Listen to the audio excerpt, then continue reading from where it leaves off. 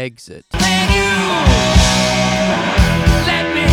Exit. Can you let me? Exit. Can you let me? Exit. Exit. Take Episode 2. it. We're starting. We've started. This is episode 2. Exitain. Matt, you're here. And so am I. And you went to Texas. And that's all that I know, and you won't say anything else. So please. Please? Please. Why are you Please say something. Why are you begging? Please. I need to hear your words. Welcome to Any Exitainers. Today our show covers we're talking about the Wild Wild West. Will Smithless. What? Yeah, you know. Without So in between this episode and the last episode, I visited Dallas, Texas. And I stayed here. All You guys don't know where here is, but I'm here. So what happened while I was in Texas is I went to a little gaming convention, DreamHack, IEM Dallas, Intel Extreme Masters. Never heard of it. That's sad. It was very exciting, actually. Good. If we are to speak in simple terms. I am genuinely interested to hear what it was about and how much of a time you had. I made a vlog about it. It's on my wonderful girlfriend's channel. Woo. We can't link things in a podcast. Yeah, you can. You put it in the description. I guess link something. in the description. We'll figure this out in post. In post, spell out the URL, the full URL, please. Yeah, the link is https://www.youtube.com/watch?mark v=e3_IEJZUK3I. Yeah, point is, we had a blast being surrounded by nerds of every size, shape, and color. Good. There was Name some sizes. Let's go with medium rare. I love a medium rare nerd. There was there was a lot of vendors selling their cute little products. I have As it goes. over there. Yep. Scrolled up right now. It is just a poster, like a hollow foil poster of a big Yoshi. Like a big one? Yeah, like the large Yoshi from the Mario RPG. Yeah. The Boshi? No, not Boshi's the blue one. No. The big one, he has a name. Do you remember the Yoshi from Partners in Time? His name is Yube. And he's a big... I don't remember that. He's a big... Actually, I don't even think he's a Yoshi. I think he's like the little... A rube? Yube. He's a Yube, and you go inside his belly. That they already did that in Bowser's Inside Story. Yeah, but Partners in Time came first. Yeah, but see, So, they did. But see, then they realized that Yube this was walked good enough so for- Bowser could run. Yeah. You know, I had a friend, he wasn't really my friend, but I knew him in elementary school, and I remember he told me they announced a game called Bowser's Inside Story, and I said, "You're a fucking idiot. They would never make a game called that." And then they made it, and it's one of my favorite games now. I do. So really I'm sorry, like that Ian. game. I like the game. I like the way that Bowser's two primary methods of traversing the landscape are walk and punch. It was really cool, especially that part where Mario and Luigi diagnosed Bowser with stage 3 tumors. Yeah, no, I like the way that there's it was really, like, on a macro scale, it's a pretty gross game, actually. Definitely. They shouldn't be okay with what's going on. The body. All right, everybody, quiet for a second. Think about Bowser's body. Now picture being inside of him. Did Think they ever about it. get to the colon? Definitely. They fly out his butt, I'm pretty sure. Yeah, you're certain? Very certain. I didn't like the villain in that game all that much. I I don't remember what the villain is. Awful. Oh, yeah. Yeah, because he had an arc. Yeah. From Superstar Saga, he was the lackey. And then, I don't remember what happened to him. And then in Partners in Time, he was an underground salesman who sold badges to babies. Yeah. Which is just a great play. Because the only customers he ever got were children from the future, from the Infants. past. And then he decided, now I'll take over the world. Is Mario like a post-apocalyptic world? Definitely, because if you've ever watched the original Super Mario Brothers film, you would know that there is an alternate dimension in which fungi have taken over the majority of the world. Oh, And that's why it's called the Mushroom Kingdom. Well, yeah, I know, but like there was a mushroom in a suit in that movie. That freaked me out. What? Yeah. Wait, which one? I remember that. I remember Daisy's father was the king of the Mushroom Kingdom, and that seemed wrong to me. That was really wrong. Wasn't Daisy supposed to have her own like sand kingdom at some point? She is from Sahasra Land. That's not a joke. I know, that's just real like what that is some weird implications. She was kidnapped by a space alien who then promptly left and never came back. Okay, because like, and they never visited her land again. I think she moved. If we are to consider Mario Odyssey canon, this is indeed like this takes place on Earth. A Earth, as William Smith would say. but it's like welcome to Earth. But there's a big it's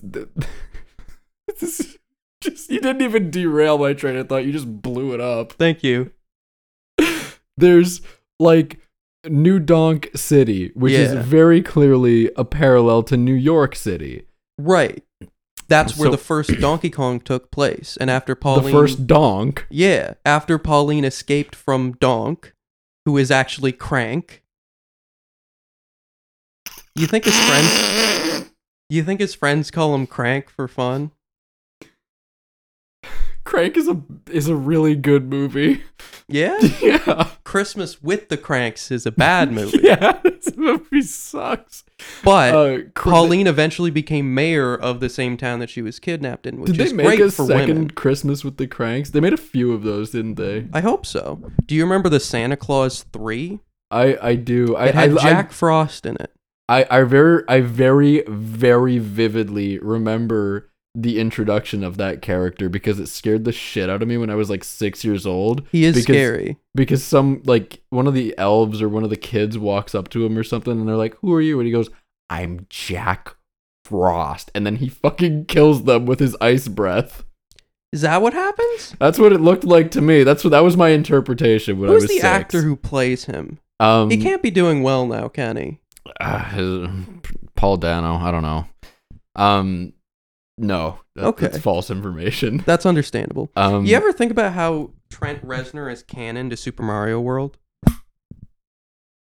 I need a bit of an elaboration there because I know he's canon in Quake. I know that because all of the ammo boxes in Quake say 9 Inch Nails on them. Oh, that's fun. Yeah. No, but they soundtracked that game, so that actually made sense. Oh yeah, that does make sense. What are you talking about? In the real world, I love going through like why people name characters things. Like if you ever watched or read Dragon Ball, Toriyama is a fucking maniac who just names people after food, which is just amazing. Or like it's iconic. Like JoJo's Bizarre Adventure, how they're like every character is shamelessly named after a band or an artist. I was gonna say because I remember there's a guy whose name is REO Speedwagon. Yeah, which is really funny to me until I realized that nobody knows who that band is except for me, and that bums me out. No, but that's why. So like it's cute for a bit, but then when I hear people talking about like, "Oh, dude, you see that thing with King Crimson?" And I'm like, "Oh, what's up, guys? You talking about King Crimson?" And they're like, you watch JoJo Bizarre, and that's Bizarre why Adventure. I don't watch it. Is because I remember somebody was talking about, oh no, well, it was a Queen song. They've used Queen before, right? Of course, they've used Queen, and I was like, oh, we're talking about Queen, and they're like, we're talking about JoJo's Bizarre Adventure. Yeah. And I was like, do you know Queen? And they're like, no. And I was like, I know. I was like, okay, that's fine. I feel like that's actually sort of bums me out. I can't listen to Roundabout anymore without looking like a dork. Which sucks because Roundabout's a great song. It's one of my favorite songs. So the point I was trying to make was that Trent Reznor is in Super Mario World. So essentially, characters get named after silly things, like Toriyama names after vegetables and other food products. Yeah. In Super Mario World, the 7 Koopalings and the little mini boss, the little dinosaur guy, the dinosaur is named Reznor, as in Trent Reznor. And then every other Koopa is named after a musician. The most obvious that people will recognize is Ludwig, after Beethoven. Lemmy. Larry, after Larry David. Yeah, I got my that favorite one. comedian. I don't remember what all the other ones are, like which comedians they are. There's Iggy Pop. Is that really what Iggy is named after? Because I'm 70% sure. that is what I would always think of when I saw. Yeah, no, that's the point, is that they're all named after like musicians, and nobody. Roy. Yeah, I'm looking this up right now because Sure, I you know go get that information while you're doing that. Tell me more about Texas, because you have said still nothing about it. I am genuinely curious about it. We stayed in a convention center that was colder than most ice rinks that I've been to in my life. Yeah, ice as a rinks are Canadian, usually cold, so that must not have been fun. Did you have blankets? Ness got a blanket eventually. Well, that's good.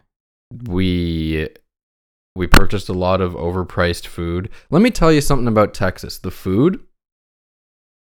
What the fuck is their problem? Oh, do you not like? I hear Texas food is it's big, but is it good? It is big. There was a point where we went out to eat and we got like a single order of like burger and fry. Yeah. Like for one, and we were able to split that, and that was a satisfying meal for both of us. I feel like Americans coming to Canada must be shocked with like how the rest of the world eats. Yeah, like normal people should. Yeah, like there's like actual restraint in the portion sizes. Yeah. Because you should be able to finish a meal and go, I'm satisfied, but don't feel disgusting. Yeah. But on top of that, everything in Texas, and I say this as someone who has been to Florida and eaten there. Sure. Every single food item that I purchased in Texas was either spicy or disgustingly greasy and heavy.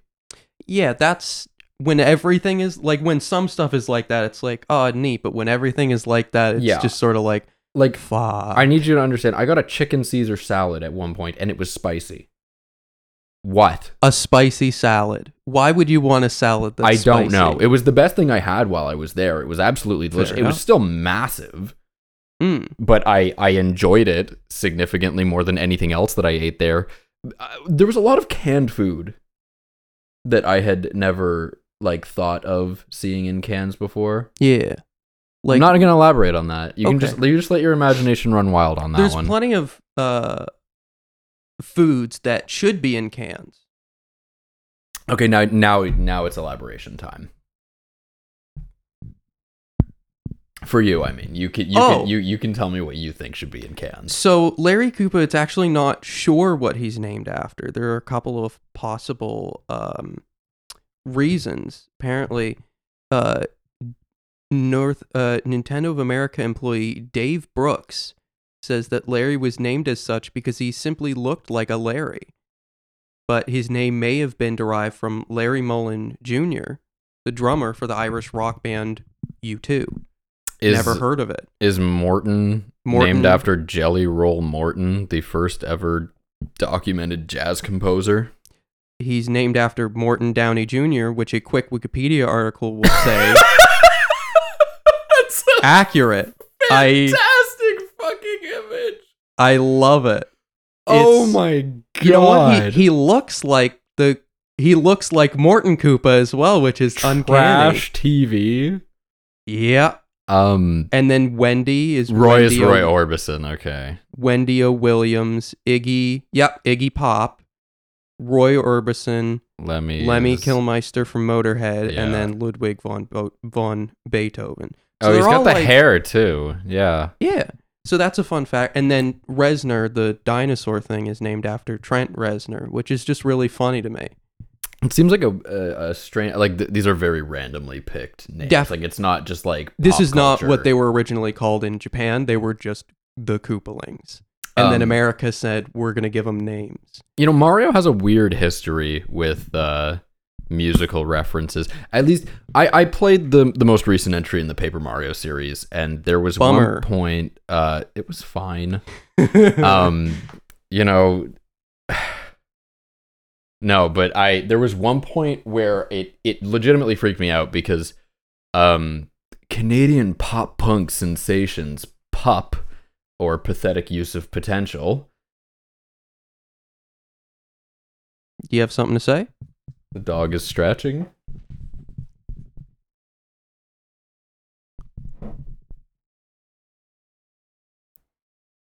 No comment. So, Understandable.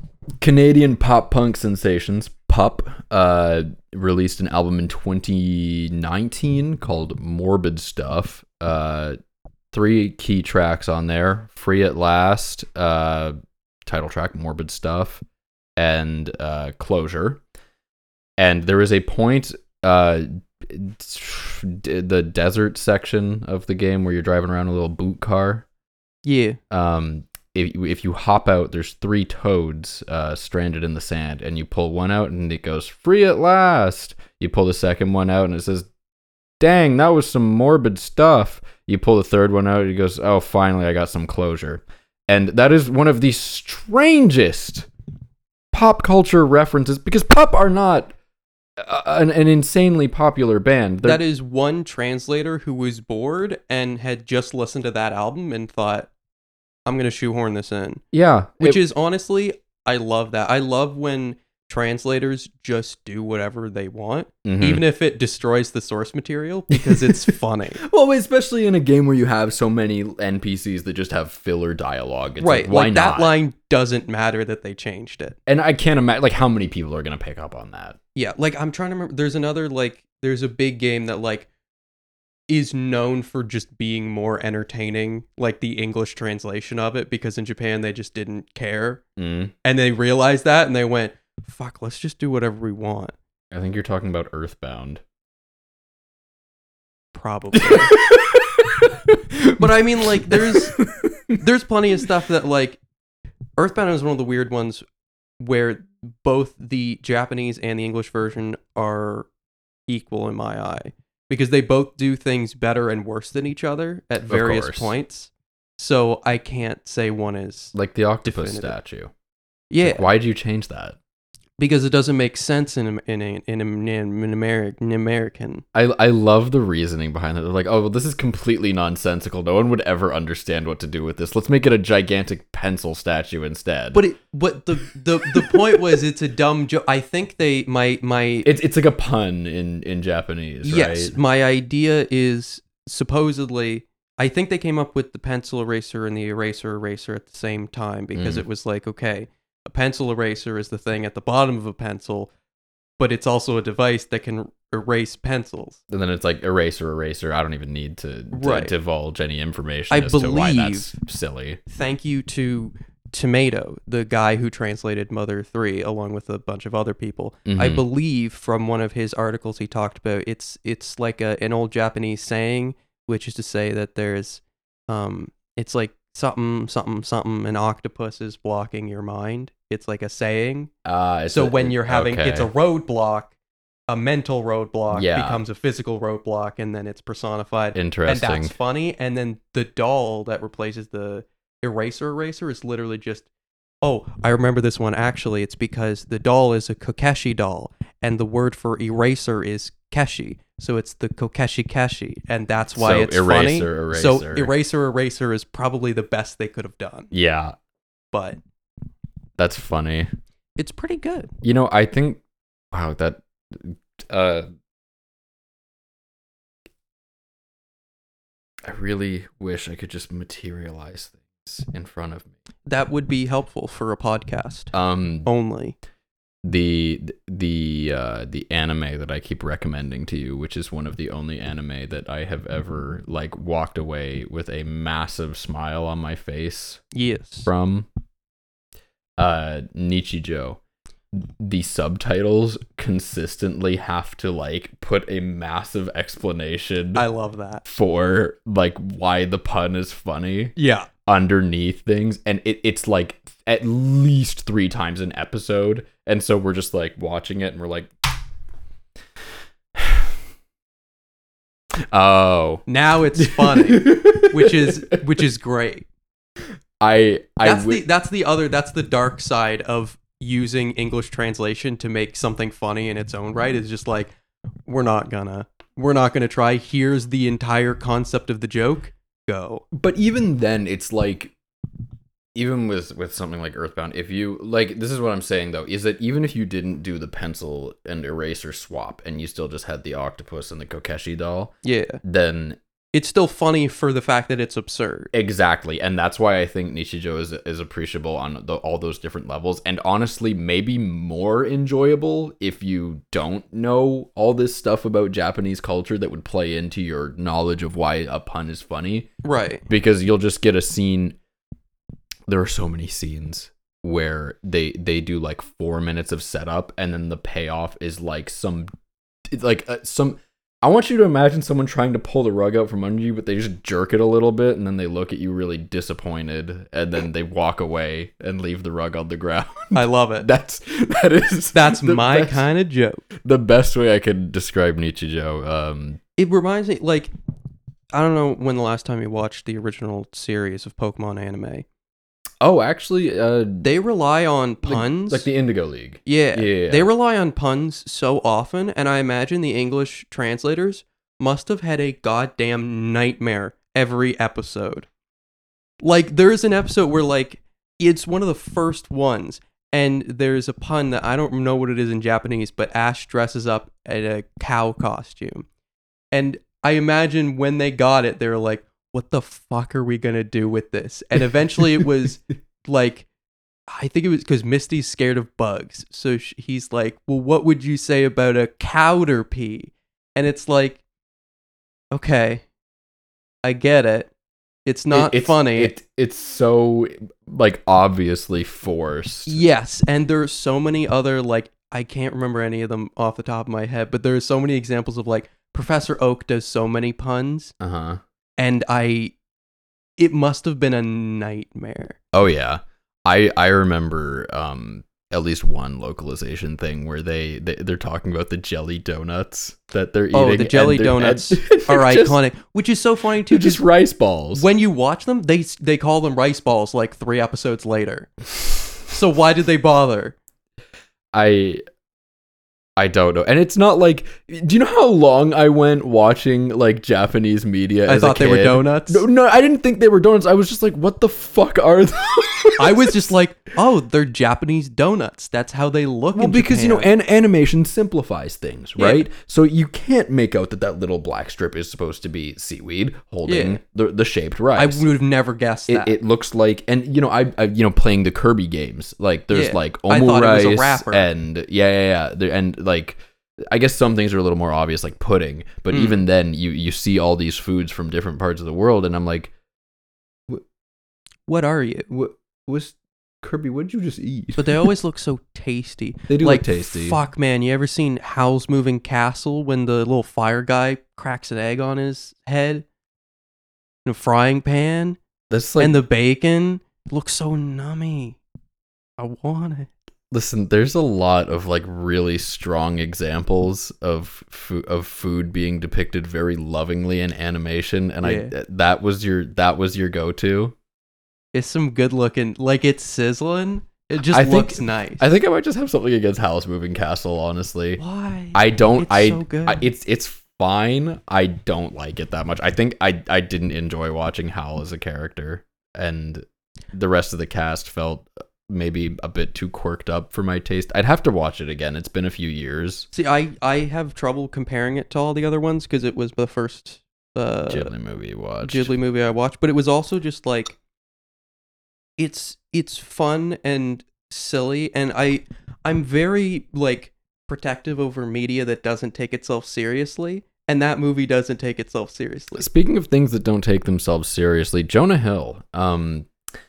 He has the record for the most swear words ever spoken By an actor?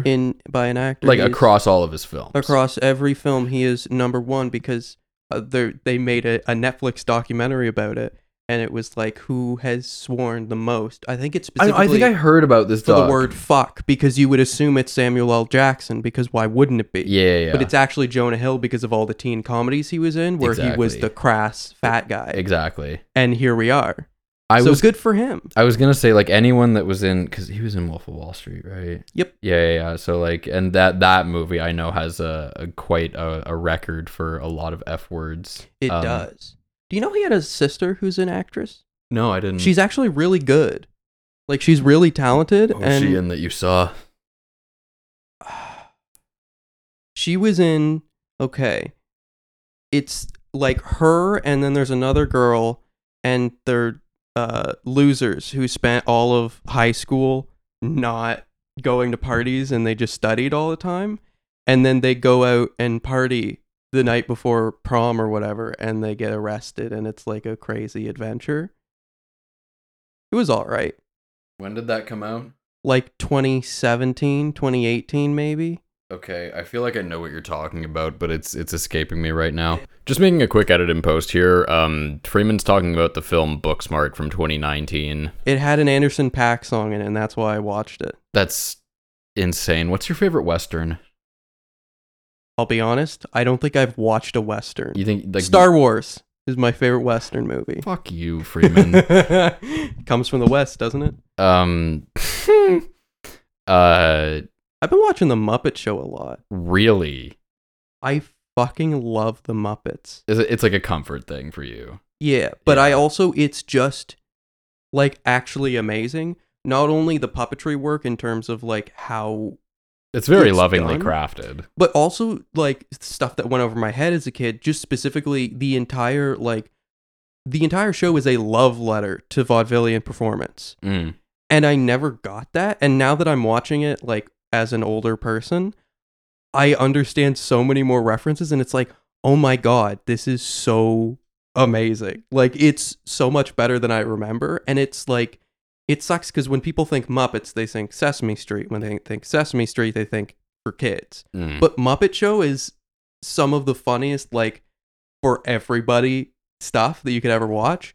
And also, there are multiple acid trips per episode, and you're like, what the fuck is happening? I think that might be what, I don't want to say what pushes me away from it, but maybe what makes it like less for me, because I think I love absurd humor, though, and there's literally, I'm gonna mess this up, but there's like there's a Muppet, and all he says is grub nub. And then like other Muppets try and say other things, and he gets upset, and he says grub nub, and then he eats them. And that's the whole sketch. Is he tries to get everybody to say grub nub, and they don't, so he eats them. And it's so funny because it makes no sense. You know, I was about to say that like I don't like the Muppets because there might be like lacking some substance for my taste, but then I just reflected and realized that my favorite Muppets are the Martians. Yeah. And I will say Miss Piggy is maybe one of the most fleshed out characters in the world. She was a trailblazer for feminism. And I'm not joking. what about Miss Pac-Man? Now I want to see fan art of Miss Pac-Man and Miss Piggy kissing.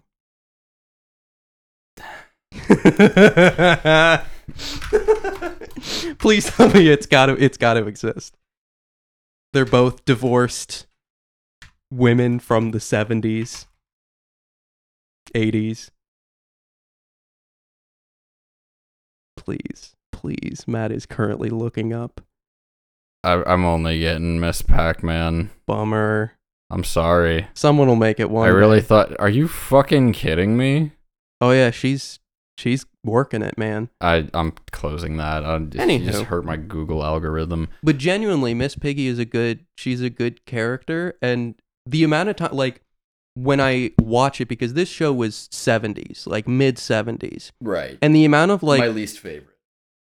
the mid 70s are mid for me. They're mid tier. The mid 70s. Yeah, Like, just as a whole. oh, okay. I thought If I was ranking every year, the mid 70s would be mid tier, probably. What's Top. the name. Yeah. But I don't think the early 70s would be an early tier because that's not a thing. I think the 80s had strong aesthetics, but they really didn't like themselves very much. The 80s is too represented right now, so I don't like it anymore. Yeah, the revitalism kind of I'm ready for the 90s revitalism. I don't care about the 90s at all. Let's take it back to the 70s. Why?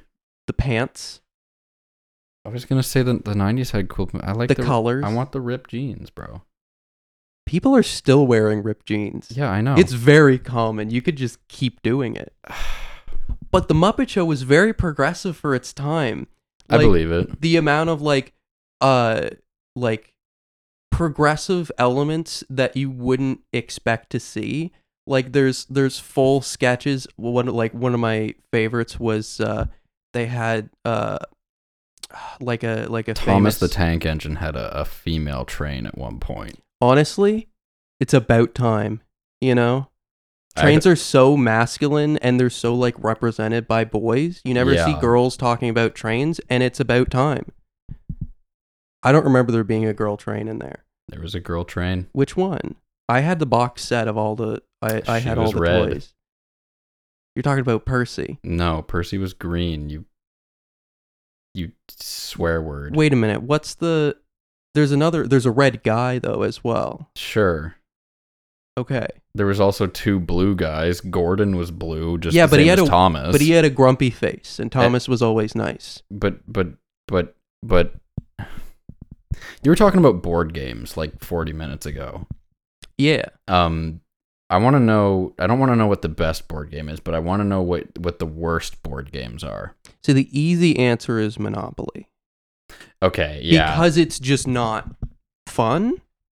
But like in terms of like there's multiple... I think of it as like an alignment chart in terms of like board games, because there are board games that are simple and bad, and complicated and bad.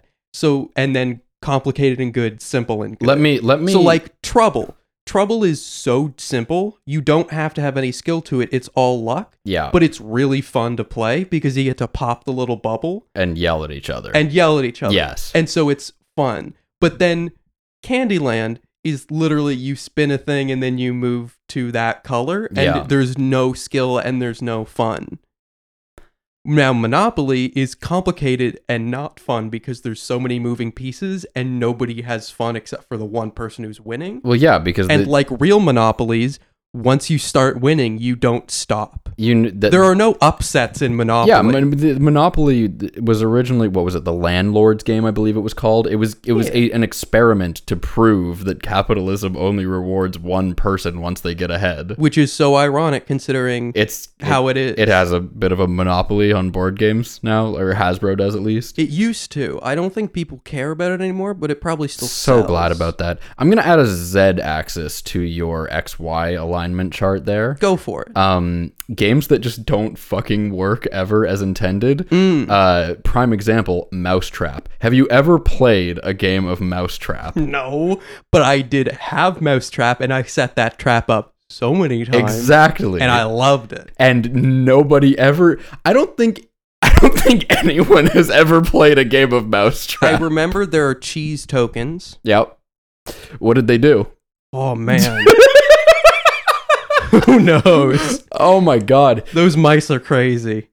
That was one of those things where I was happy to have the little pieces. Like I loved flicking the little diving man into the cup. His posture was terrible. You ever think about how big those mice are compared to him? Is he a tiny diver or are they giant mice? I think in the diegesis of the game, I believe he is to be the size of a toy soldier.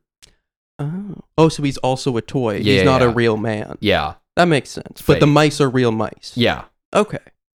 So they're like in a house, like a Toy Story situation. Yeah, like a house full of mouses.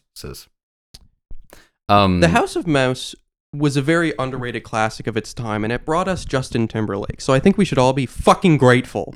I think Justin Timberlake needs to step it up. I think he needs to step it down. I think he can just go away and people will be fine with it. But we need to be grateful. You remember when he brought Sexy back? Yeah, and I think Sexy... Can he return it? Sexy has been back for quite some time. I'm over it. Let's bring something else You have back. the long cord. You can let the dog needs to piss on the floor. So I'd rather she didn't do it in here. That's understandable. Hold on. I Yeah. think we might get a word out of her now. Give me one moment. Would you like to... You have something to say?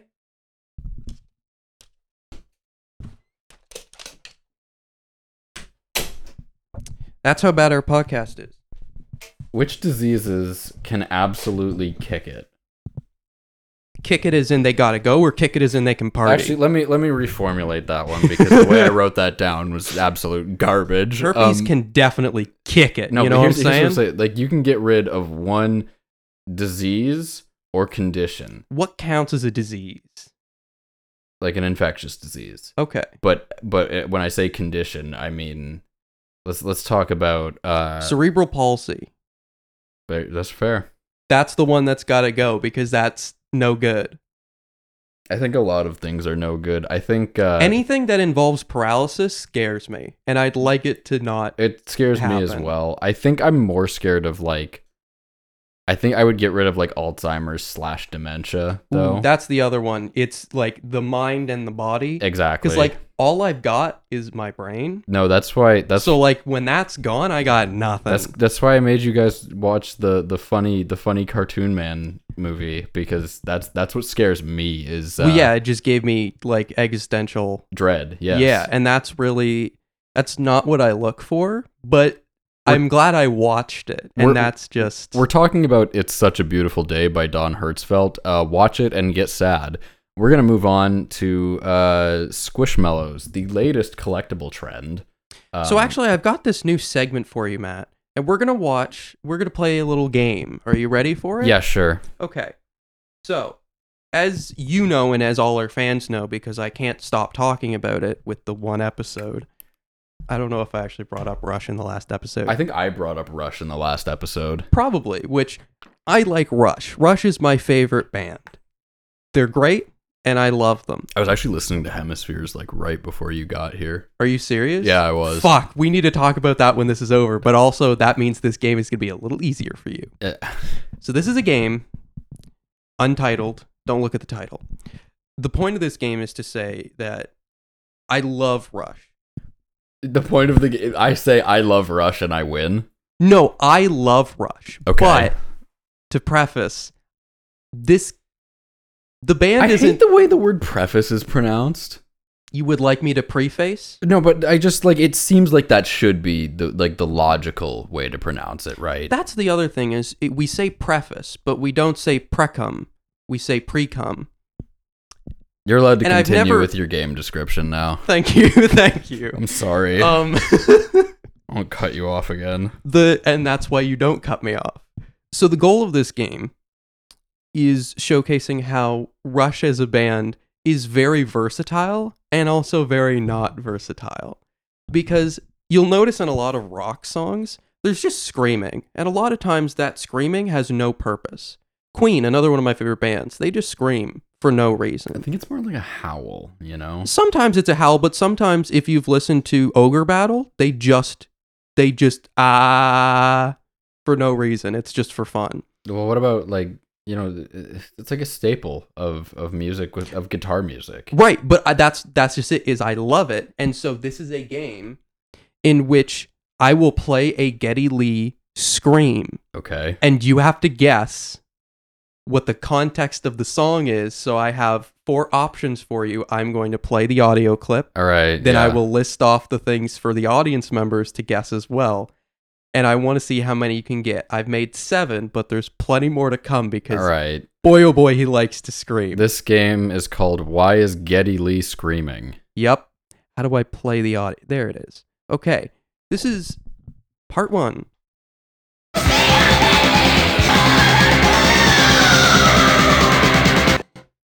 Now, do you think Geddy Lee is remembering a park he used to visit?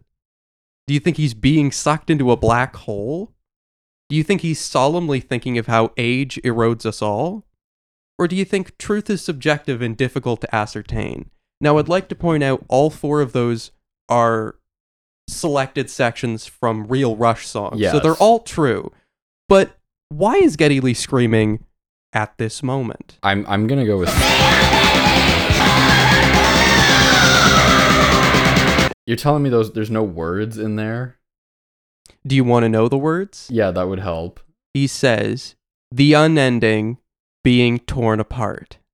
Yeah, okay, so that's definitely being sucked into a black hole. It's being sucked into a black hole. I gave you a softball for the first one. All right. But, well, ease me into it. which also, fun fact, that is the last word that is uttered at the end of Cygnus X1 Part 1, which is the prelude to Hemispheres. I was gonna say, Which, if you I didn't think listen to it, you're missing half of Hemispheres. this- Which is very funny. Is that part of this, the prelude? Yes, Okay, No, not the prelude. There is a prelude to that. Hemispheres. Why isn't it part of the album on Spotify? Why is this only 36 minutes? Because that's the one. No, it's part of the. It is part of this. It's part of the album Okay. before it. It's the last song on the album before Oh, Hemispheres. So Cygnus I see what you're X1 saying. Book 1 is titled The Voyage. Cygnus X1 Book 2 is titled Hemispheres and is that full song. At the very end, he gets sucked into a black hole, which leads to Hemispheres. And the story is fully complete. So if you want to go back and listen, I highly recommend it because you get a fuller content of the story. Fuller. It's honestly one of my favorite duologies of songs, specifically because the context that it creates is amazing. I like triptychs, just because I get to use that word. Now explain triptychs to me. It's like a collection. We can go to the next question. Okay. That's fair. Yeah, A. all right. Now, A.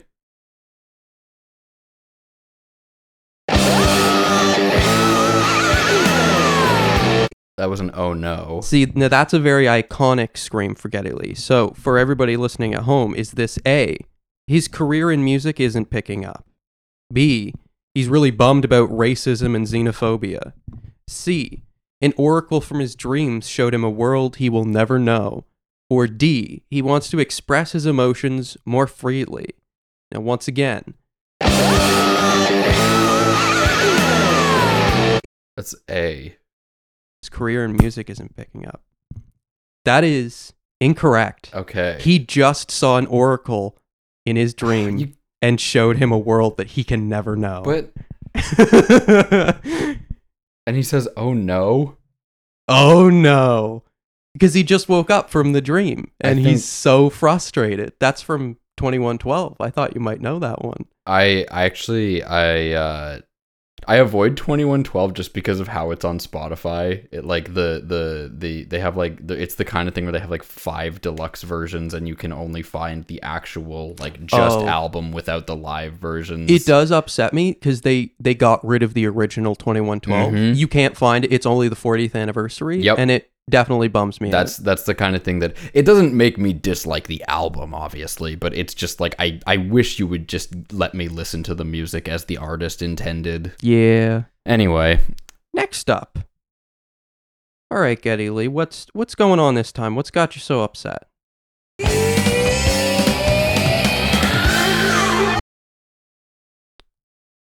See, now that doesn't really have any words to it, but you have to understand. So, A, you don't deserve a reward if you don't work hard. B, he read Candide by Voltaire and wants to cultivate the garden of his life. those are kind of similar. C, growing up in the suburbs was hard and he didn't fit in. Or D, an angry mob is hunting down witches. Once again.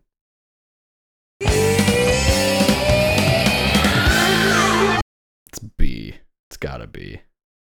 Unfortunately, it was A. If you tell me it's A, don't- Freeman, You don't deserve a reward if you don't work hard. because those are so similar in theme. But the Yeah, B but- one is more specific. But that's the thing is how I did this was I randomized all of the albums and songs, and then I randomized where each Answer correct was- answer would be, and then everything surrounding it could be from any Rush song, and then I would select a passage that had some screaming in it, so they're all viable.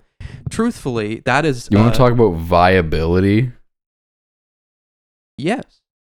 Voltaire, the bit from Voltaire is from the final Rush song that was ever made, The Garden. I'm actually out of like all of my like cutaway topics. Perfect. That's why I wanted to play this game. Okay. So, you have gotten 1 out of 3 so far. Very proud of you. There's 2 parts to this one, so Okay. maybe it'll make it easier, maybe it'll make it harder. Let's find out. It's a nice little whoa for you. And then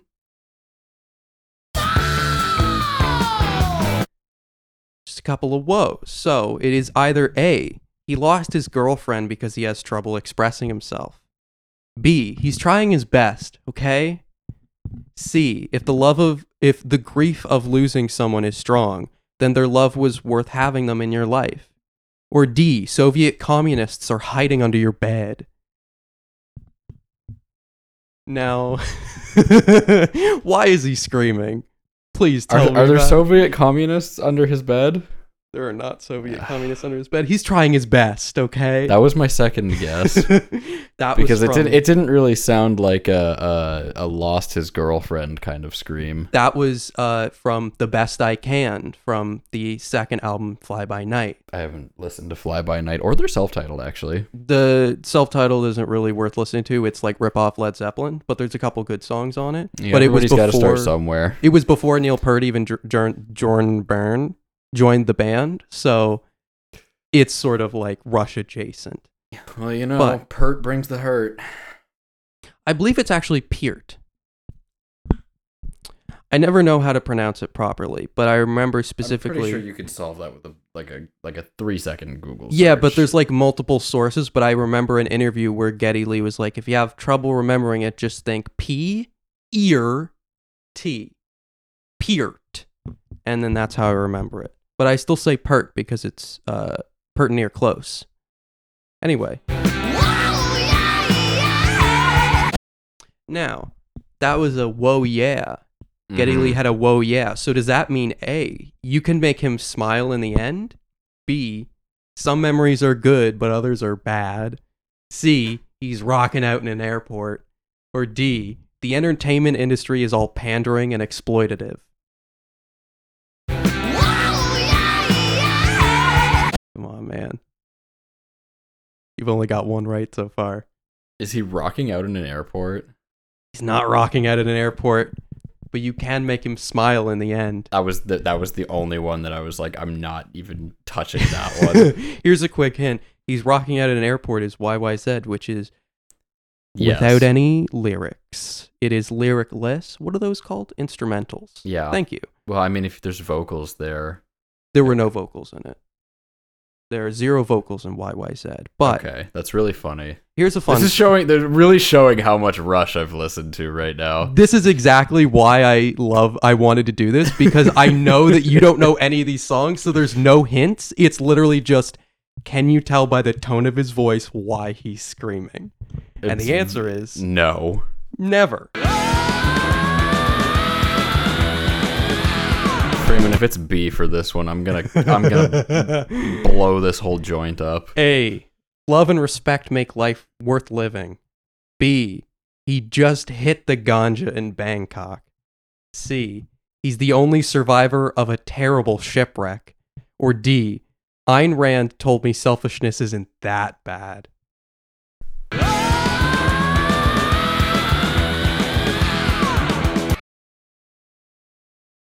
Oh, it has to be C. That totally sounds like a shipwreck song. Fun fact, Rush has made multiple songs about shipwrecks, Yeah. but this isn't one of them. The answer is D, Ayn Rand told me selfishness isn't that bad. That's from the song Anthem. Anthem of the Heart and Anthem of the Mind, a funeral dirge for Eyes Gone Blind. And there's a dirge in it too, and it's not about a shipwreck. You're kidding me. No, it's about literally. It's so funny to go back to those old albums because Neil Peart had a real hard-on for Ayn Rand, and That's really gross. It's embarrassing. That's the entire plot of 2112. Was very heavily influenced you know by how much her. I could have enjoyed that album without knowing that? Right? No, but that's the funny thing is it's from a young perspective. He's like 22 or 23 at that time. So you can really tell it's just surface level stuff and he doesn't actually understand what Ayn Rand is saying. And Yeah. then as each album goes along, he strays further from that concept. And it's so rewarding to watch him go from that to like the everybody deserves peace and happiness. And it's like, it's so aggressively different from how he started. So we are on to the last one. You've gotten one correct out of 6. I can. So would you like to make it 2 for 7? Let's see. Now, the final scream. I've got more, but I didn't have time to set up the rest of them. So, Desperation! see, now that's fascinating. In that word, he says desperation. Yeah, with no guitars, no drums. Just silent, it's desperation. Now, A, is he really tired of war? B, is he caught in a whirlpool and he cries for help? C, does he feel stuck in the past and thinking of all of his past mistakes? Or D, does he just really need some love? What does he sound like? Desperation! The quivering makes me want to say whirlpool. Is that your final answer? I think he's really tired of war. Oh, that's so unfortunate because It he's was caught in the a whirlpool. I should have known better than to second guess the more absurd answer. Yeah, he got he got caught in a whirlpool. That is from Caress of Steel's Bad song. Bad. Yeah. That's like when they went too far into progressive rock. They're not bad songs, but man, they're long and I don't really know what's going on in them and they just kind of sound muddy. Speaking of long things where we don't know what's going on, so we're gonna. Oh, just for the record, you got 1 out of 7. So that's a really shitty record and you should feel bad and listen to more Rush. Sure, that's like a 0.157825, something like that. Theoretically, there would have been more and that would have given you more opportunities. Dividing by 7 is cool. All the numbers are like the same, but they're rearranged differently. Oh, yeah. That was like a thing I would do in math class when I was bored. You wouldn't just write boobies on the calculator and then flip it upside down? Well, it can only last you for so long. So it's like E3 season. You know, we don't actually have E3 this year. I was going to say it's E3 season, but I haven't heard any rumbling. There's not a lot that has been announced. Let's go over. We got we didn't even get a date for Hollow Knight Silk Song, the follow up. Oh no. They did show it at the Microsoft Xbox showcase. I still need to finish the first Hollow Knight. As do I. Persona ports are happening. That was about so- the biggest announcement. I am so pumped, and I'm gonna take this opportunity now to derail you again and talk about why I love Persona so much. I'm gonna counter that derail because we have a lot of games to talk about. That's fair. I just want to talk about Persona 3 Portable for a second because I'm so confused. Why? So Persona 3, like all of the Persona games have like a weird like extra version like they do with Pokemon where they just put in more content. Oh, so it's After like the we initial get release. Diamond and Pearl and then we get Platinum. Exactly. So Ruby, after, Sapphire, Emerald. Yeah, so after Persona 3, Sure. they did Persona 3 FES, which was short for festival because they added extra festivals into the game. Why wouldn't they just call it Persona 3F? Because they thought FES sounded cool. But that Which sounds it like did. an acronym. Like it should It be is like for Persona festival. Festival, Estival, Estival. Yeah, okay. But then Persona 4, they did Persona 4 Golden. Yeah, right. And then Persona 5 and Persona 5 Royal. And the problem is Persona 3 did 2. They did FES on the PlayStation 2, and then they did PlayStation 3 Portable on the PlayStation Portable. The PSP. The PSP on Yeah. the P3P. So what did they add more content but make it only on the portable version? They added more content and then stripped away content, which is super cool. And that's why I'm confused why they're porting That Portable version? So first of all, the biggest issue that a lot of people have with it is, well, not issues per se, but the other games are sort of, they're RPGs where you can walk around your locations, you can talk to NPCs and stuff. As you do in RPGs. Persona 3 FES and the original Persona 3 also has that gameplay setup. Persona 3 Portable is a visual novel. So you have the idea straight up. You don't traverse the locations. You can go to places, and then it will give you options to interact with NPCs instead of actually physically walking around, which is so confusing. That sounds like really disengaging. It is, but that's just it. Is they took the actual exploration part out, but then exploration of dungeons is still in the game. Plus, in Persona 3, you could only control your main character. All of your party members were AI, and that's a nightmare. And thankfully, after Persona 3, they made it so that you can actively change that. Yeah. So you can't control anybody but the main protagonist in FES. You can control everybody in Portable. So there's the better and worse. Persona 3 FES has an entire epilogue filled with a new main character and an entire secondary story that takes place after the main adventure, which is not in Portable either. And then to top it all off, PlayStation Portable gave us the first and only female playable character with new social links and slight story differences. So you're telling me that they went with this version and as opposed to like making like a fourth ultimate they version. So no matter what version of PlayStation 3 you play, you are missing out on something. And that bums me out more than anything.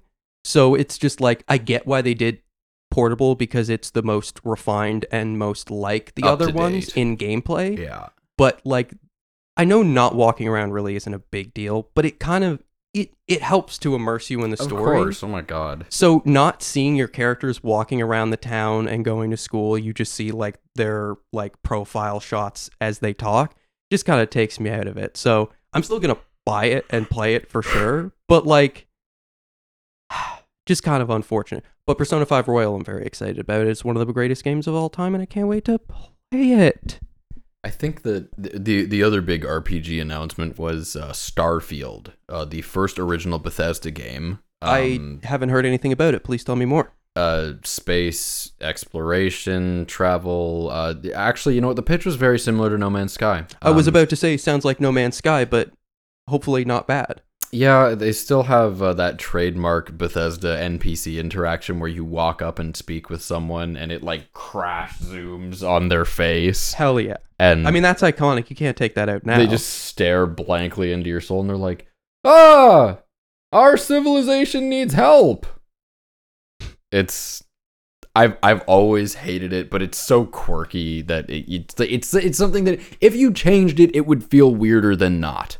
Right, it's part of the Bethesda charm now. Yeah, it is very strange. At least the gameplay they showed, it looks very slow and clunky in terms of the action gun play that they showed.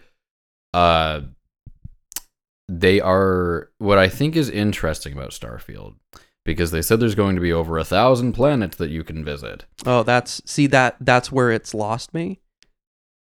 But this is where it has me, though. Okay. They have intentionally, and I do say intentionally, made it so some planets are essentially barren resource deposits with one or two cities. Okay. And they have done this because they want modders to fill in the blanks.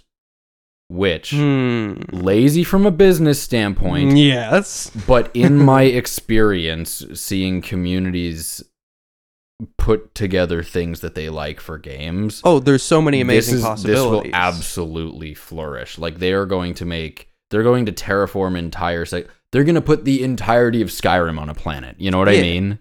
That's the other thing is like there is a scale that gets too big and it's like searching for exploring a world or like a continent is like, yeah, okay, that's like semi-believable. But exploring an entire planet is like, hey, we're going too big here. Yeah, it's like what I'm interested to see if they actually because this there's a thing that sci-fi always does that has irked me from the beginning of my experience with Star Wars, but the way that planets with a singular biome. Well, right, like I understand it though because most planets do have a singular biome. I Earth get is it. kind of weird in that sense. But also, but like- a planet that sustains life. That's the other thing is like these are planets that probably shouldn't be sustaining life. Mm. Tatooine is one of my favorites because it's literally an entire planet made of desert, Sand. Yeah. which is so interesting to me, but we only see one town Mhm. and like the outskirts of that town. Mhm. So then the question is, are there other towns around Tatooine, or is the entire planet there is one city on one planet and for some reason that's all? I'm sure that there's no shot in hell that that's not fleshed out more in the lore. I'm sure it is, but it's just one of those things that does bother me a little bit. But then when you think about it as an uninhabitable place, it's literally just a place for poor people and slaves to live. So really, it makes sense that they just hollow out one area and then send "Here all you of go." them there. Yeah. So technically, if you want to get specific about it, I'm cool with it. I think, yeah, I think that it would. I always thought it was funny that they're moisture farmers there. When it's like if this is a sand planet, there's absolutely minerals. You know? Oh yeah, they're definitely in the wrong business. I think the idea is that moisture is life, and so Yeah. they're farming for it because that's the only way that anybody can survive. Yeah. It's also fucked up they have 2 sons, which is like No. we've talked about this in real life before outside of the podcast, but I just need to have it recorded somewhere. Why is everybody so pale on that planet? There are 2 suns and they live in the desert, and regardless of however many coverings you wear, you're not going to be fucking milquetoast Luke Skywalker Yep. on that planet if you've lived there your whole life. Yep. Well, because I guess the sand people, as it were, The Jawas, thank you very much. the Tusken Raiders. Also, shit. I know enough about Star Wars that I can correct people on certain things, and other things, I have no idea what I'm talking about. Actually, I wouldn't be surprised because I think the only person that we hear like a handful of characters use the term sand people. Yeah. Is that racially charged, do you think? Well, we never see what's beneath the Tusken Raiders masks. I think we see a bunch of their blood everywhere in episode 3. What or color is 2. their blood? Blood colored. Well, sometimes aliens have different colored blood, which is What always color- fascinating to me. Did the Rancor bleed like blue or something? Wait a minute. Did the Rancor die? They killed it. Did they kill it? Yeah, Leia choked it out, didn't she? I guess That's Jabba. She choked Jabba out. Or did Luke choke the Rancor out?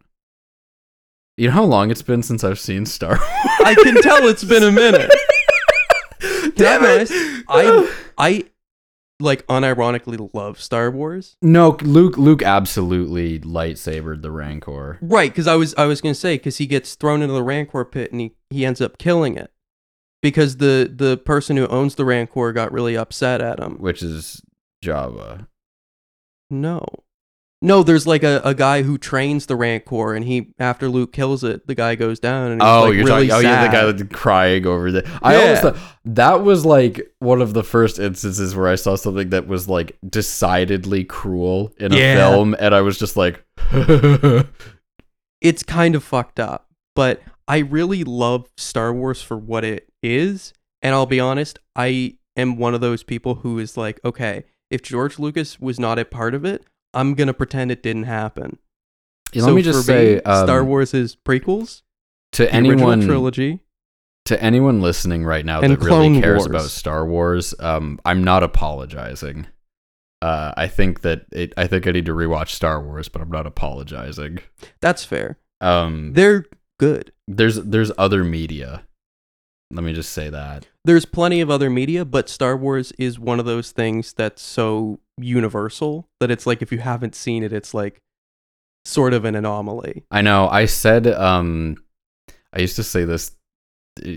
I used to blurt out this stupid phrase throughout high school where I was like, "Guys, we all have our differences, but deep down, we've all seen Star Wars."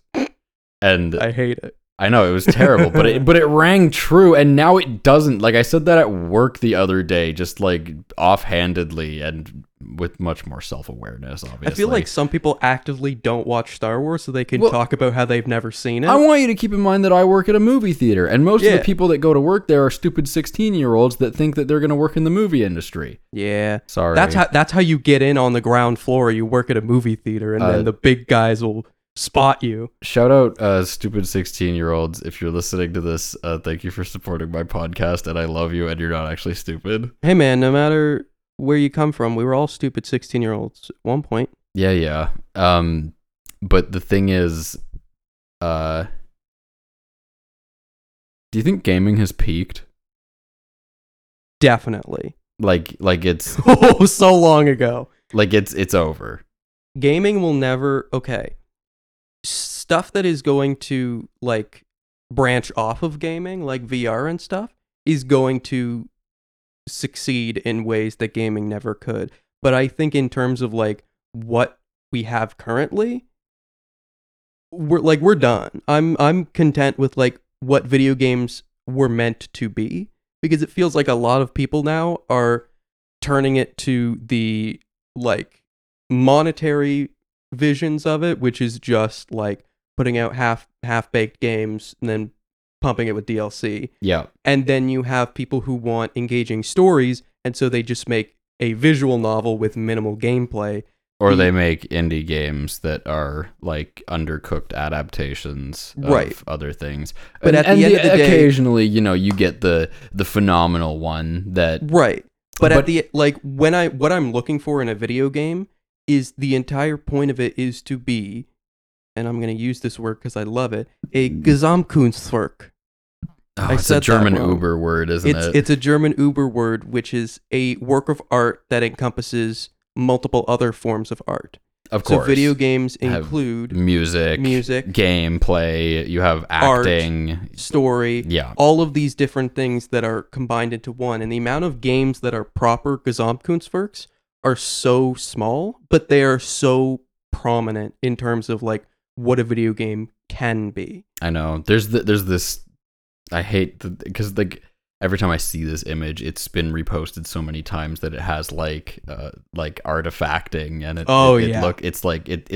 a crusty JPEG. Yeah, you it's know? a deep fried. But it's like we got all this in 2007, and it's like yeah, we did. Like Yeah, we really did. Like it's hard to think about it in the present day, but looking back, you realize that like, oh, there was definitely a point where we peaked and nobody realized it. like within a few months we got BioShock, Assassin's Creed, Super Mario Galaxy, Crysis, Team Fortress 2, Portal, Mass Effect, the original one, Halo 3, HL2 Episode 2, God of War 2, Stalker Shadow of Chernobyl, Lego Star Wars The Complete Collection, You've got me. the B movie game, Well, Persona 3 FES, hey. Mario and Sonic at the Olympic Winter Games, Mario Strikers, Spider-Man 3. We got a lot.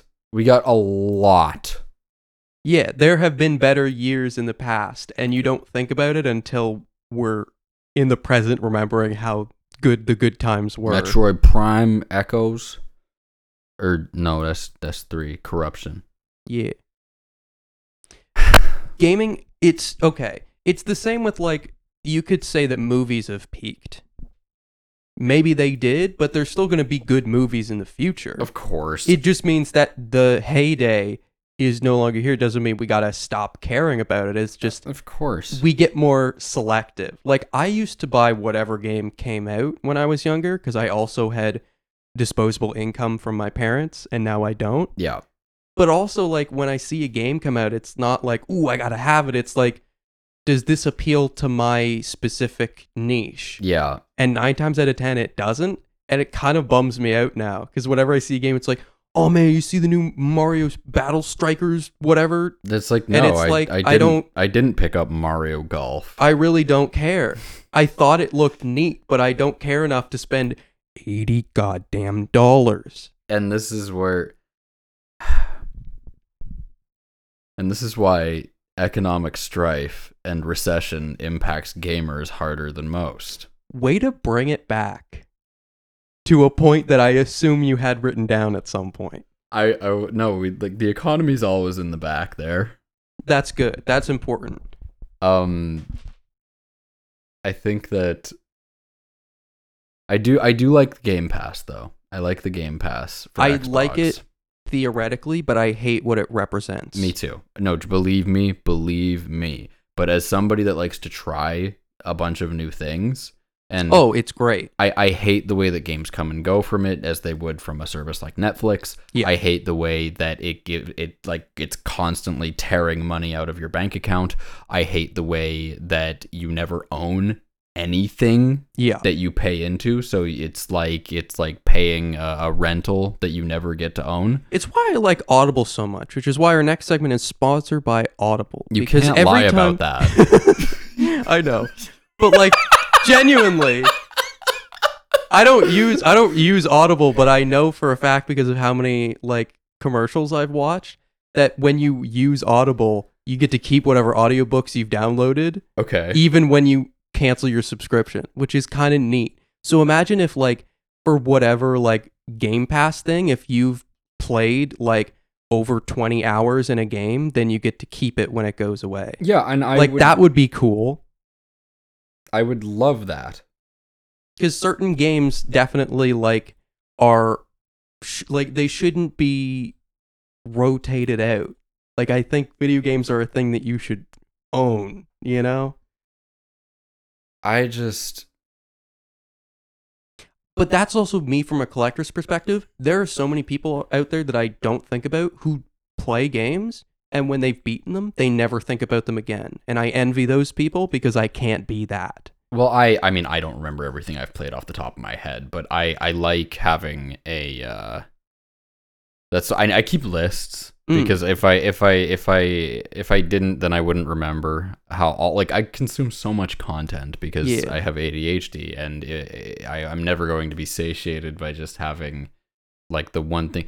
I go back and replay games as well, and that's sort of for me is like I need to go back and play it because if something really sticks with me. Oh, me too, absolutely. But it has to be something that I can approach multiple ways. That's why Pokemon is so great, is because regardless of the content of the games nowadays, they are still infinitely replayable. Yeah, and even if it's like I've played through Half-Life so many times, but every time I do it, I do something stupid about it where I'm like, okay, well this time I'm gonna try and do a speed run, and then halfway through I'm like, this isn't working. I'm gonna only use the shotgun for the next 5 levels. Yeah. And then there's also things of like any game with a really, really good story, I love to play every once in a while, as long as time has passed long enough that I've forgotten the story. Well, you don't or forget pieces of exactly it, so that it's still engaging, because there are some games that have like hours and hours of cutscenes. Oh my god, yeah. And it's I am not going back and playing Metal Gear 5 again. Yeah, it's just like there's too much, and unless I'm super invested in it again, like that's why when I played Persona 4 Golden and I completed it,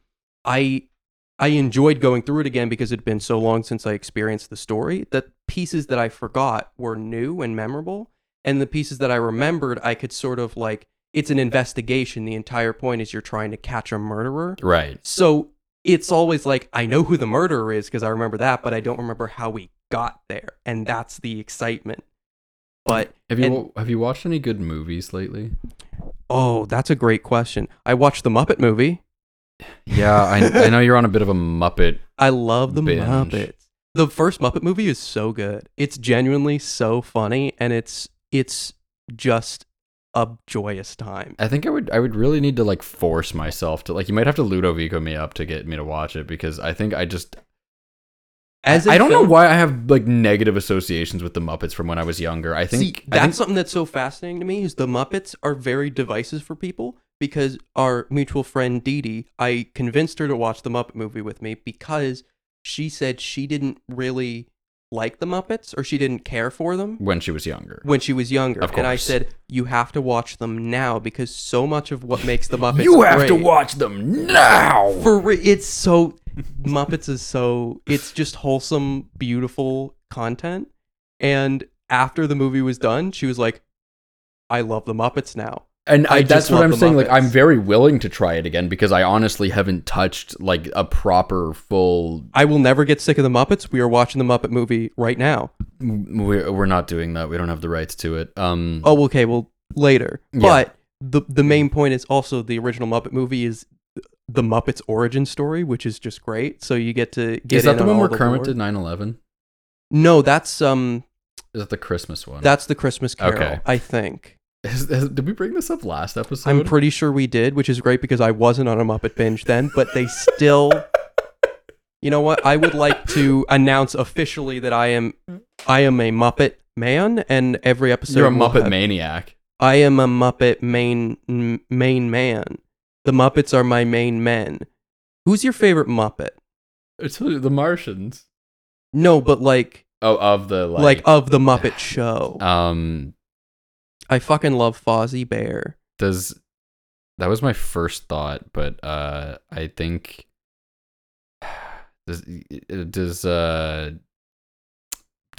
does Bunsen and Beaker count? Yes, Yeah. they're Muppet Show people. They're great. Um, My mom's favorite is the Swedish Chef. I like the Swedish Chef as well. But I don't. There's something about.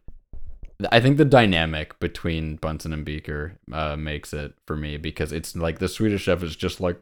Well, yeah, it's his bit. He has one bit, which is he's a chef who does things wrong. And he doesn't speak English. Yeah, But but it's always funny, like, and that's why he's the Honeydew might greatest. actually have something to say. Right, But then Beaker is just off to the side, like meeping away. The Muppets are great. he is the R2D2 of the show. He really is. Mm-hmm. But does he add more or less? Because R2D2 had that weird I thing think where he R2 could, is both of those characters actually. well, because he could plug into any machine and just fuck with it, which I think is really overpowered. Well, yeah, but Like the Lego Star Wars bits where you had to play as R2 were very fun. Oh yeah. Hold on, I'm getting a phone call. Let's answer it and see who's our first caller. Oh shit, it's it's my dentist. I'll call him back. It's okay. We will. Is your I have an appointment in a couple of days. Don't worry about it. is your ringtone the what's your name? Yeah, of course it is. It used to be Waluigi Pinball, Well, but I changed it. That's got a little bit more vibe to it, honestly. It does, but I like it because I know it. Like nobody else in the world will have that ringtone. There's some weirdo out there with Waluigi Pinball. I wanted to talk about some movie, but I can't even remember. You said, "Have I seen any good movies?" And the answer was the Muppet movie. Yeah. And then I watched Hercules a couple nights ago, and that was fun. Actually, I just rewatched the Road to El Dorado with some friends. Which That's a really good one, and nobody talks about it. But because nobody talks about it, now people are talking about how nobody talks about it. So now everybody's talking about it. So it's a good I think one. to be hip, we should not All say right. a word. Because the other two films that I've watched recently are significantly darker and grittier. And they are they are both 2007 neo-westerns. You're really on a 2007 kick. I'm sorry. That's crazy. You ever just like well, I don't love a year and you're just like, I just need to listen to music and watch movies and play games only from that year? Well, no, I don't even think it was that. I think I was just in the I went to Texas, man. Like, what do you want? And Texas is very 2007. I was thinking more the Western bit, but that checks out too. Okay. Well, because I went to Dallas, right, and it's a big city. And you go to Texas expecting. Is that the main one? The big I think Apple? I think Houston is bigger than Dallas. Is Houston the what do you call them? What do you call the main city? The capital? Yeah. That's not the capital? I think. Hey Google, what's the capital of Texas? I think it's Austin. It's neither of those. Oh, great. Perfect. I hear Texas is going to become its own country? I think that would be fantastic. Actually, Honestly, Texas and Quebec should have a fight. I think they should both like lift up into the air like that thing in Avengers Ultron. And they should just ram into Sokovia? the biggest jousting match you've ever seen. Honestly, that would be great for everybody. Actually, I think like a lot of border states would end up getting very rubble. Oh, definitely every single state in the middle of the United States would be killed by rock slides. But you know what?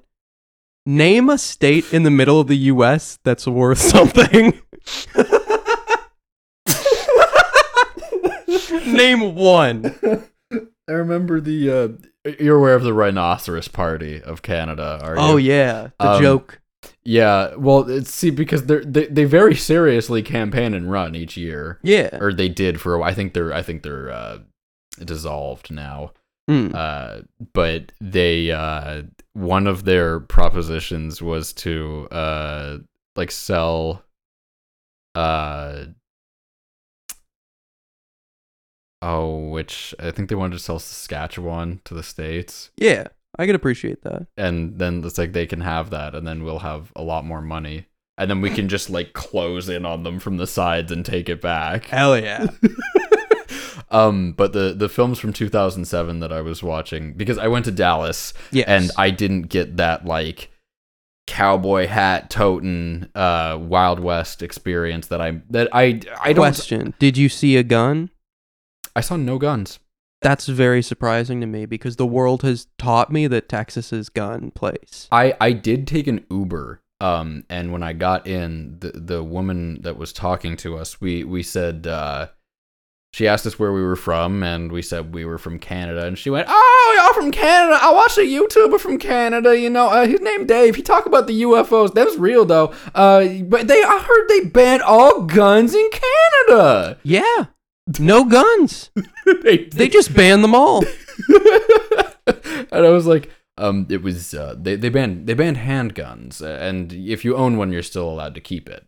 And yeah. She was like, "Oh, that's still crazy though. I'm so glad I live in Texas. Everybody has a gun in their glove here, so I gotta watch out who I honk at." Yeah. I don't want to get into gun politics, but I'll be honest, the fact that everybody has a gun is a little scary. I think that should be that's the main point, I think. Yeah, I think if you want to own your hunting rifle, you go for all it. The power to you, man. That's where I'll leave that. I just think I agree with you. I think the fact that I don't think anyone should have to worry about honking at someone in traffic for fear of getting blasted by a one-handed AK. Yeah, I found out very recently, actually, about why the Second Amendment exists, and now that I understand why it exists, it makes a lot more sense to me. Because I assumed it was just a gun thing of like, oh, it makes sense, but it was because maybe you were the one who told me even, but it was that when the U.S. was formed, they didn't have a standing army. So the idea was that everybody can own a gun, so if war breaks out, you just grab your gun and you go out to war. Oh, it wasn't even restricted to guns though. It was like it was like all weaponry. Dude, it right? applied to like cannons. Yeah, it was like muskets and cannons and like whatever you could get your hands on. And obviously this was written when it took 5 minutes to reload a gun. Right. So it makes sense that back then it was like, okay, we have no army, so it's for the people, by the people, of the people. So all the people can have guns, and that way, when something breaks out, if you hear the bugle in the morning, grab your rifle off the rack. Let's go. Yeah, but now America has the most guns per capita and the highest military budget of all time. It's like 4 guns to 1 person. So the entire context of the right to bear arms. Yeah, the entire point was we don't have a military, so you kind of have to. Now, I think they're covered. Yeah. But here we are. Yeah, so, and I think this actually plays into my point, the fact that I didn't see any weapons while I was there. I think actually it was crazy. The convention center on the way in, they had huge metal detectors and posters up that were like, hey, you can't bring a handgun in here. You can't bring a concealed firearm in here. Here is the legal section of the law that says that we have the right to deny you entry if you want to bring a firearm in here. Yeah. And the fact that they have to lay that out is pretty wild. Right, because you remember when we went to HalCon, they literally just, you walk in and then they check your bag and then you go up. Right. There was no metal detector ready shit. It was just we mostly trust you because the odds are you don't have a firearm. Yeah. But beyond that, so it's didn't see anyone with guns, didn't see nobody with cowboy hats, didn't see I obviously wasn't in the desert. I was in Dallas. Yeah. So I guess I was like itching for a little bit more of that The Western. rootin' and tootin' and shootin'. Yeah. So I watched No Country for Old Men. Ooh, that's a name that I've heard, and I haven't seen it, but I know I've heard so many people talk about it. It's a very. Is it as good as people say it is? I think you would very much enjoy it because it's while it is a thriller, it's a very character driven film. Okay. I can and appreciate that. It's one of those films that ends in a way that you're like, okay, I think the ending's coming up, but this feels like a weird time to end it. Yeah. And it ends with a character who was hardly part of the action recounting their dreams. I like that because, like, with Blade Runner 2049, it ended when I didn't think it was going to end. Yep. And I appreciate that because it's like, not every movie should try to shock me, but I like when it's like, you don't need to resolve everything. You don't need to wrap it up all nights. Yeah. Put a bow on it. You can just close the box. Yeah. This like the that entire metaphor was a lot prettier than I intended it to be. No, I like it. That. It's closing the box or closing the book. Like the characters continue to live on Right. in their world, but we are finished with their story. Precisely. Back to Star Wars. The entire point is that like when Luke got Vader back from the dark side, Mhm. the story ended because the entire point of Star Wars was Anakin's journey. Right. And now that Anakin is dead and has redeemed himself, Star Wars is done. Yeah. Like that's all the stories You can have leave it to to rest. tell. Now, that being said, I do think that there's much more Star Wars stories that you could tell. Oh, because it's an entire galaxy and Right. there's so much to do, but the entire so much lore to explore. trying to pull it back into the Skywalker saga was so ridiculous because it's like, no, the entire point of the prequels and the original trilogy was it's Darth Vader, it's Anakin's story. Right. And when he's gone, the story ends because he's the story. Yes. So stop it. I do think I've definitely told you this outside of this podcast, but watching Rise of Skywalker in theaters, when I went, it was just my dad and I in the theater. It's a bummer. We were laughing our asses off. I still remember because I went opening night with my best friend who is an absolute Star Wars nut, Mm-hmm. and we were shocked. Like, there were multiple times where he would look at me and tap me on the shoulder and be like, "Are you fucking kidding me? Did they actually do that?" Yeah. Like, remember when they killed Chewbacca and then they didn't? 5 minutes later? Well, because look, if you don't see, Fake tension.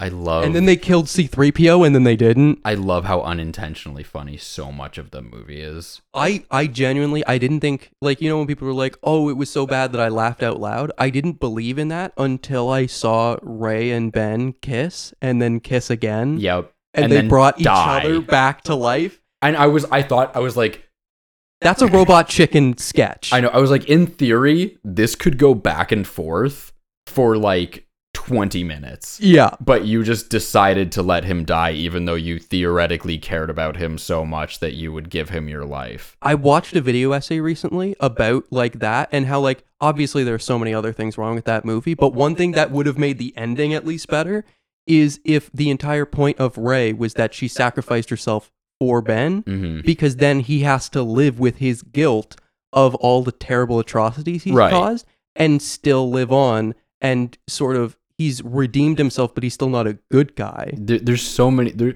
If he lived, then it would make more sense that he bury the lightsabers on Tatooine because Dude. it's his fucking family. Rey is just a girl who happened to be really good with the Force. But she's a Skywalker now. Rey, Star Wars. It's me, Star Wars. It's, man, it's just like, it wouldn't have saved the movie for me, but if Ben survived, then at least it would have been like, okay. Okay, Now I you see what got you me. were going for here. Yeah, the entire, because then it's like, okay. Man, it was such a gorgeous mess. Yeah. It was like they had all these elements. They had their palette of paint, Yeah. and then it was like, hey JJ, what do we do? And he just ran his hand all through it, and then slapped it all over the canvas. I'm going to throw a hot take out here. I don't think J.J. Abrams is good at anything. And I mean that. Name me a good J.J. Abrams film that I was gonna say he directed or wrote. Because you knew that I was going to go for 10 Cloverfield Lane, and I know that he only produced it. He produced it. Yep. He has not actually made a good film ever, I don't think. And so when it was like, oh, J.J. Abrams, he's like, he did Star Trek, and he did Cloverfield, and he did all that stuff, and he's like, yeah, but he either didn't make it, or what he did make was not good. So it's just like, and the entire time of Rise of Skywalker was just pulling back from Rian Johnson's mess. Yeah. So it was just like, okay, half the movie is just going to be redoing everything and fixing everything he fucked up. Mm-hmm. Which also, that was just a bummer because Rian Johnson is a good director. Yeah. But like, they gave him one of the most important films in the trilogy. I don't know why they couldn't find anyone else. Because Rian Johnson's whole like thing is doing his own shtick. Yeah. And so it was like, Ryan, go into your own little world. And he made his own little Star Wars story. And it's like, okay, that's great. But what does this have to do with anything else? I know. I feel like if you had... If it was a standalone movie and they were characters who had different names and different appearances, I think it was a fine film. I do too.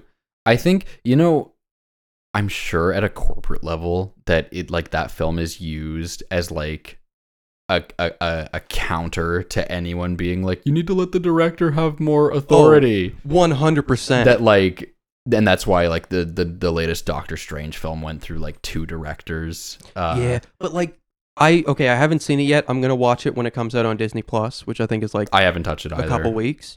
I am excited to watch it. I just watched. Okay, that's another thing. That's I just watched Doctor Strange for the first time. The first one. It's really good. I think it's quite solid as far as the as MCU origin films go. Like, I'm sorry, I don't like. Okay, the MCU is fine for me. There are things that I like and there are things I don't like, and I think that's the whole point of it. Is that these are overarching stories, but for the most part, you can jump in and out when you feel like it. Mm-hmm. So I've been jumping in and out, and I was like, you know what? I think the concept of Doctor Strange is fascinating. So I was like, fuck it. I have Disney Plus now. I'll watch it. But it's like, it removes itself from the Marvel world so much that it feels like its own world. I think, and especially with the visuals, at least before we started seeing all these kaleidoscopic images alongside like Spider-Man and Iron Man and shit. The visuals were gorgeous. I loved it. Like, and the entire story, like, there are just little things where it's like, I feel like when they're making Marvel movies now, it's like they have a formula and they do the jokes and they do the villain and they do the characters doing the whatever. That's why I like Shang-Chi. And it just sort of goes on. But like the entire, like Doctor Strange felt like a film. You know what I mean? It felt like they really wanted to tell a story properly. Yeah, it's like, here's a man. Here is his problem. They do take a little bit more time like setting up before he gets his powers than most of the other ones. But I really loved that because you felt like he earned it. It's like, okay, cocky surgeon, loses use of his hands, goes on an existential crisis, tries everything possible, finds spiritualism. Mm-hmm. Through that spiritualism, he finds out that the world is much deeper than he could ever imagine, and his entire concept of intelligence has been superseded by the vastness of what we don't know. And I loved at the end, it's like, it was one of those movie things where it's like, you could only do that in a movie, was he gets mugged at the beginning of the movie, and his Rolex breaks. Right. And the guy who saves him, Mordo, gives him the watch back, and it's like, it's a status of his wealth and of his life beforehand, and now it's broken, so he's broken. And then at the end of the movie, he puts it back on after saving the world by using a time loop. So not only does he have a reminder of his past, of his wealth, of his arrogance, he also has a reminder of his strength now, how he was able to stop time and how time stopped in that moment. That was when his life changed. Wouldn't was it when be it broke. so great if like MCU character arcs carried from film to film? Oh, it'd be so cool. It's almost like that's how it could have been. Used to be. It's like, oh, we say that, and it's like it would have been amazing for Doctor Strange to not be a like an asshole after the fact. That's the thing, is like, I watched Infinity War before I knew anything about Doctor Strange. That was my first introduction to him. So it was like, okay, so he's like Iron Man but magic. I know. Got it. That's what. How many of the MCU characters are just the archetype of bastard with a heart of gold? Most. And that's the thing. A lot of them aren't that, but then they're portrayed as that. So it's like, especially in the collaborative films where everyone crosses over. that's why I always enjoyed Guardians of the Galaxy, because in the Infinity War and Endgame portions with the Guardians, James Gunn was on site helping with them, so that the characters felt like they were still part of that world. But the problem is, to do that with every other character, you'd have to get the main directors of every film, and not every director directed all of the main characters. So Yep. it's like Jon Favreau's Iron Man is not Joss Whedon's Iron Man. Absolutely. And Is that's not why the Russo's Iron Man. That's why I love Iron Man in the first Iron Man. I'm going to be honest, another hot take. Shane Black's Iron Man 3. Exit. Let me, Exit. can you let me, Exit. can you let me, Exit. Exit. can